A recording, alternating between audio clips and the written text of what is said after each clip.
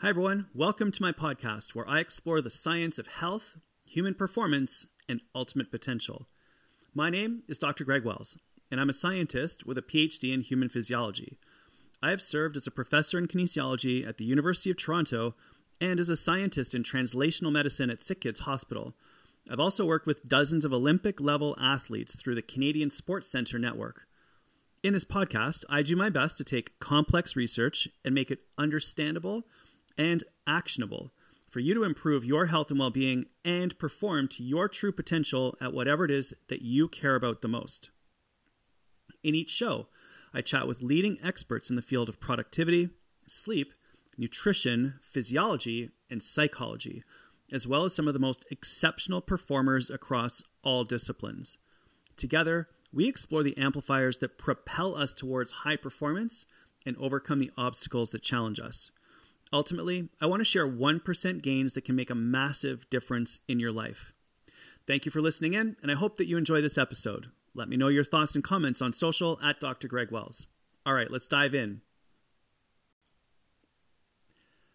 Hi, everyone. Today we are going to interview and chat with Lisa Bentley. Lisa is an Ironman triathlete who has had a remarkable career in the sport of triathlon. She began competing in triathlons in the late 1990s and quickly made a name for herself, winning Ironman 11 times. She's considered to be one of the most successful female triathletes in the history of the sport. The fact that she was a world-class athlete is made even more remarkable when you consider that she also has cystic fibrosis, a genetic lung disease. In addition to her competitive success, Lisa is also a highly sought-after coach and motivational speaker. She's known for her ability to inspire others, including me, to achieve their goals, and is a true ambassador for the sport of triathlon and people looking to reach their potential. She's been coaching athletes of all levels, from beginner to professional, for over a decade now, and has helped many of them to achieve their personal bests and even win their own championships. Lisa's approach to coaching and her speaking and writing is rooted in the belief that with the right mindset and training, anyone can achieve their goals. She is dedicated to helping her athletes understand the importance of proper nutrition and recovery in addition to training, as well as the mental and emotional aspects of training and competition, which can be really challenging. In her free time, Lisa enjoys spending time with her family and awesome puppies, traveling, and staying active. In this podcast, Lisa joins us to share her insights on how to build a healthy, high-performance lifestyle. Lisa draws on her extensive experience competing at the highest level of endurance sports to offer tips and strategies for you to improve your mindset, positivity, and overall well-being. Whether you're an aspiring triathlete or just looking to make some positive changes in your life, this podcast is sure to inspire and inform. Let's dive into my conversation with 11-time Ironman triathlete, Lisa Bentley. Lisa Bentley, welcome back to the show. It's so great to have you. Could you give us a little bit of background again? You and I know each other quite well, but there's a few people listening that might not know your backstory. We'd love for you to orient us, and then we'll dig into some of your deeper knowledge. Sounds good. Well, my name's Lisa Bentley, and I am truly an unlikely champion because I was just like a normal kid growing up, not talented. I was an academic, needed to get a scholarship to university, but I ran track, was told I had really no running talent, had flat feet, all the whole business. But I still ran because that's what you did. You were active, went to University of Waterloo, studied math and computer science. I ran track with the university there so that I would make friends, and ended up starting to do triathlon. And I absolutely loved doing triathlon. I graduated as a math and computer science teacher, and I was teaching and dabbling in triathlon at the same time. And I would always compare myself to the professional athletes, even though I was an amateur.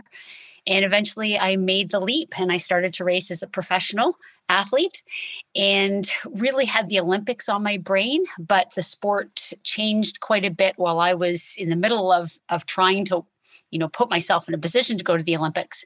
Sport changed to draft legal. I ended up jumping into Ironman, which I loved because it meant I got to train all day long, which I loved. And I started doing Ironman and I found my niche. I found my success. And that led me on to do 33 Ironmans. I won 11 of them. And I guess the backdrop for all of that is that I have cystic fibrosis, which is a genetic lung disease. So, not great lungs doesn't really go along with being a professional athlete. But I truly believe that I would never have had the success that I had in sport had I not had cystic fibrosis, which is, I'm sure, a shock to everyone to hear that. But I had something that other people didn't. And that was I had a tremendous amount of purpose every time I trained, every time I raced, every time I did sport. All right, that's fantastic. That is going to give everyone a significant amount of context for everything that we can learn from today. And something that we mentioned in preparation for this call that I want to dig into is that if you don't want to do something that's informative, then that something is likely to be the thing that you should actually be doing. It's kind of backwards. Can you give us a little bit of an explanation of that idea? I wasn't a standout by any stretch, but I did okay.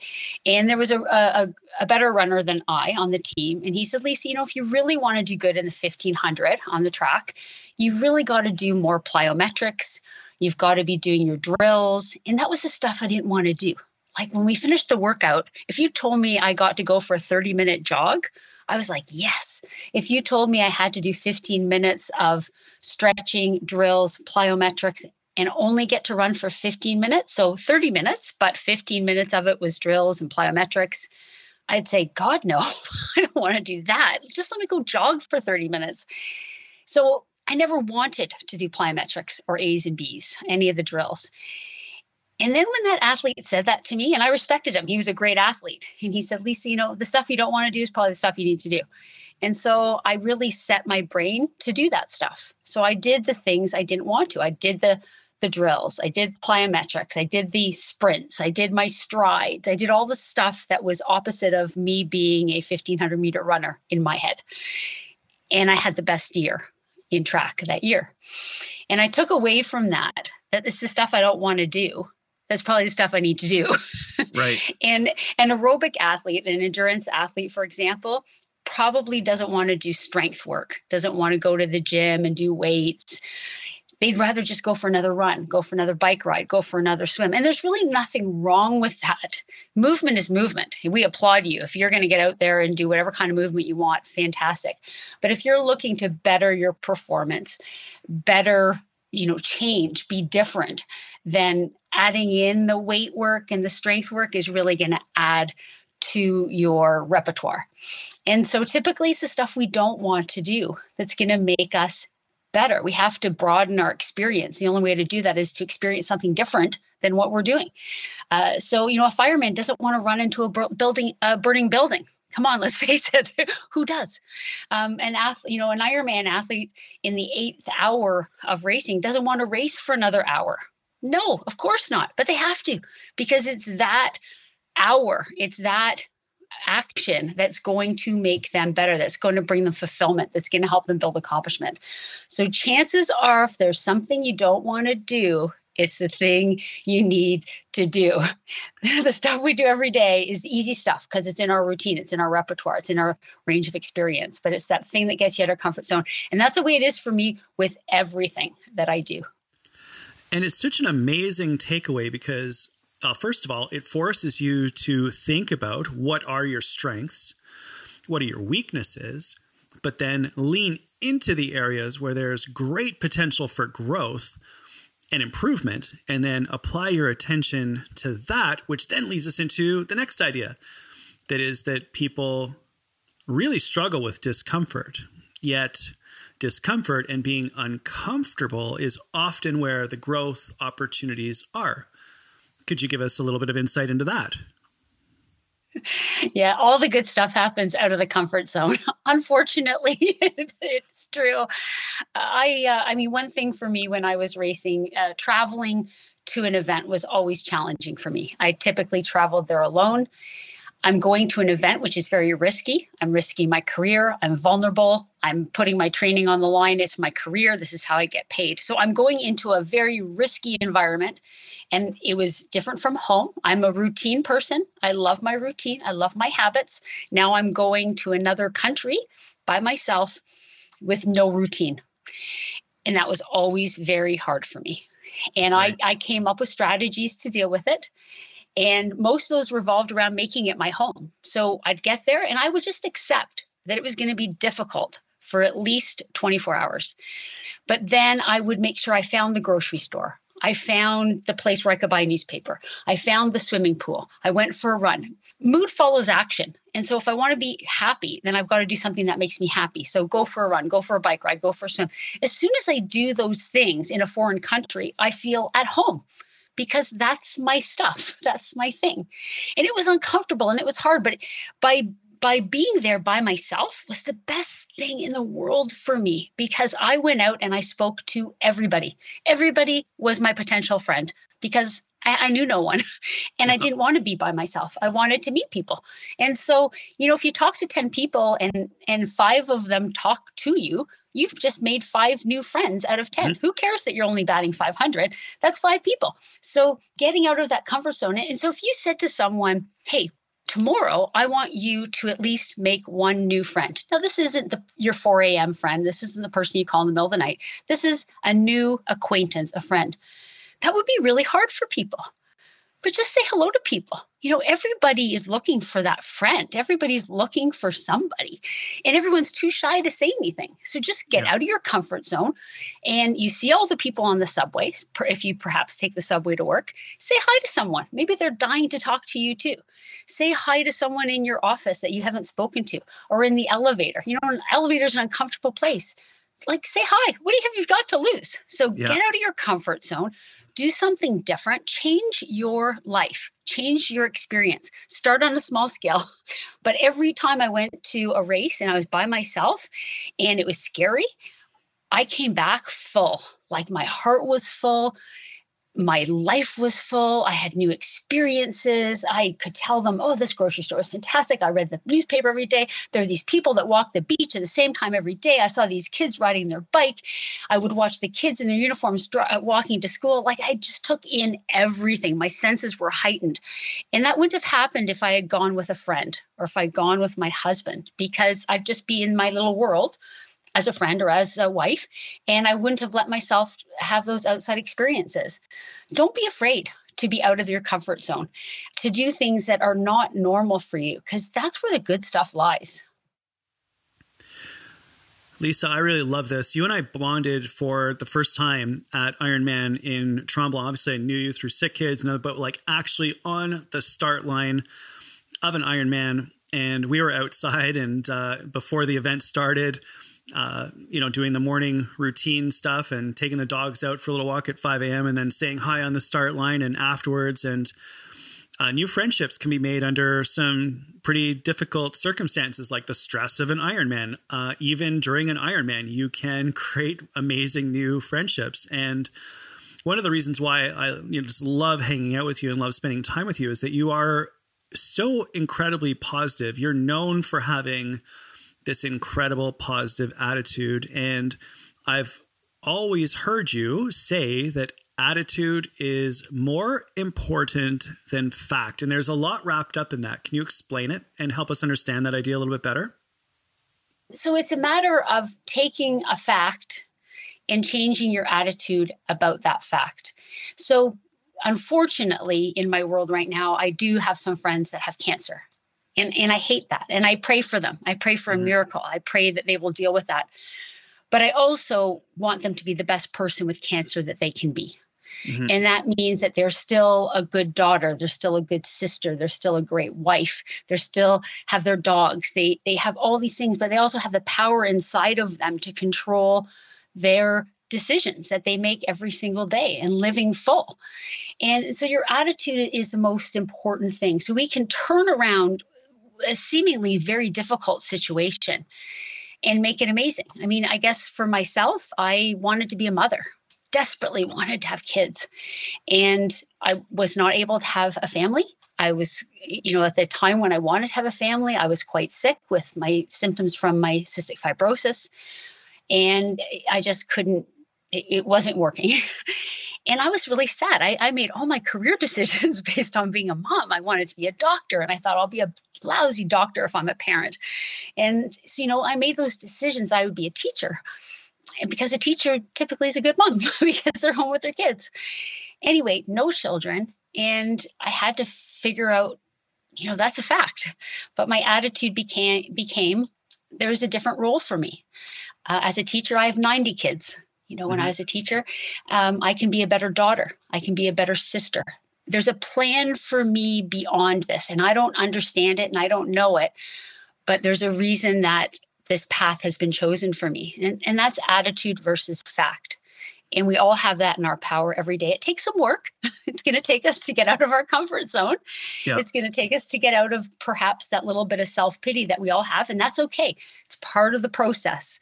Is we have to have those moments where we feel sorry for ourselves. And then we have to break out of those moments and now elevate that attitude to another level.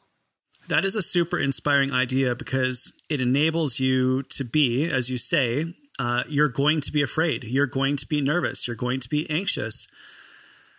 But then you can just be the best scared, anxious, nervous person around it.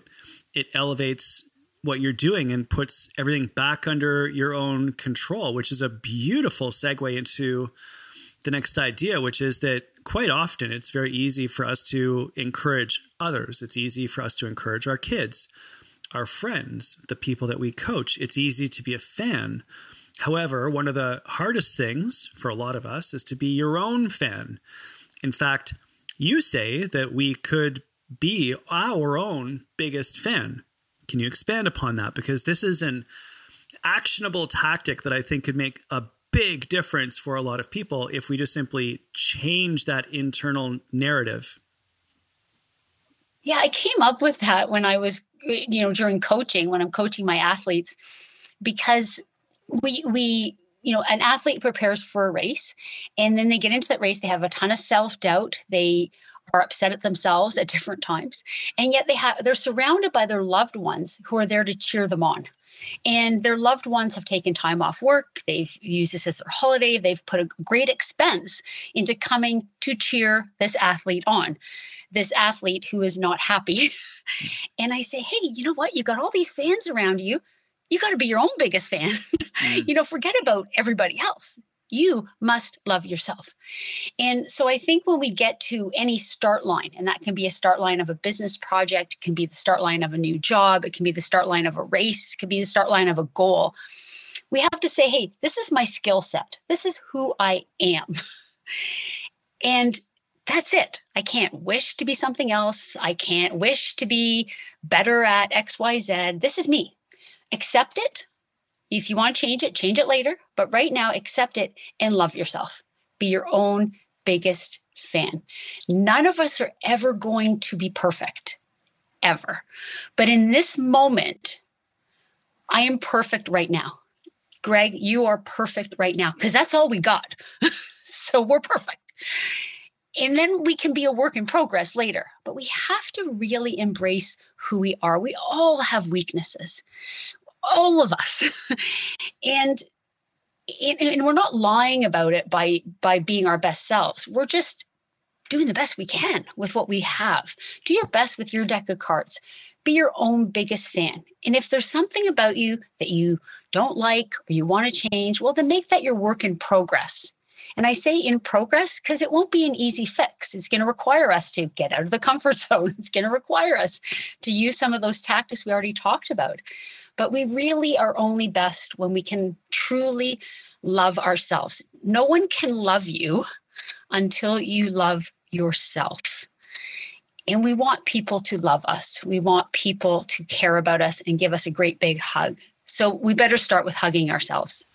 And this is not the easiest thing in the world to do, but it is so powerful when you build that in as a practice. I know that you recommend making an asset list, a list of your own greatest skills and assets. I actually did an accomplishments list recently when I was feeling a little bit down, and that really helped me to look back, not just to look forwards, gain some confidence and to appreciate how far I've come rather than be caught up in maybe where I haven't quite gotten to yet. And you mentioned keeping a journal, and that's one of the powerful things, powerful tools, especially if you keep a journal about your successes, not necessarily your failures. That's an idea that I picked up from Matthew McConaughey's book, Green Lights, Journal Your Successes. And I've also heard that from you and these are super powerful ideas.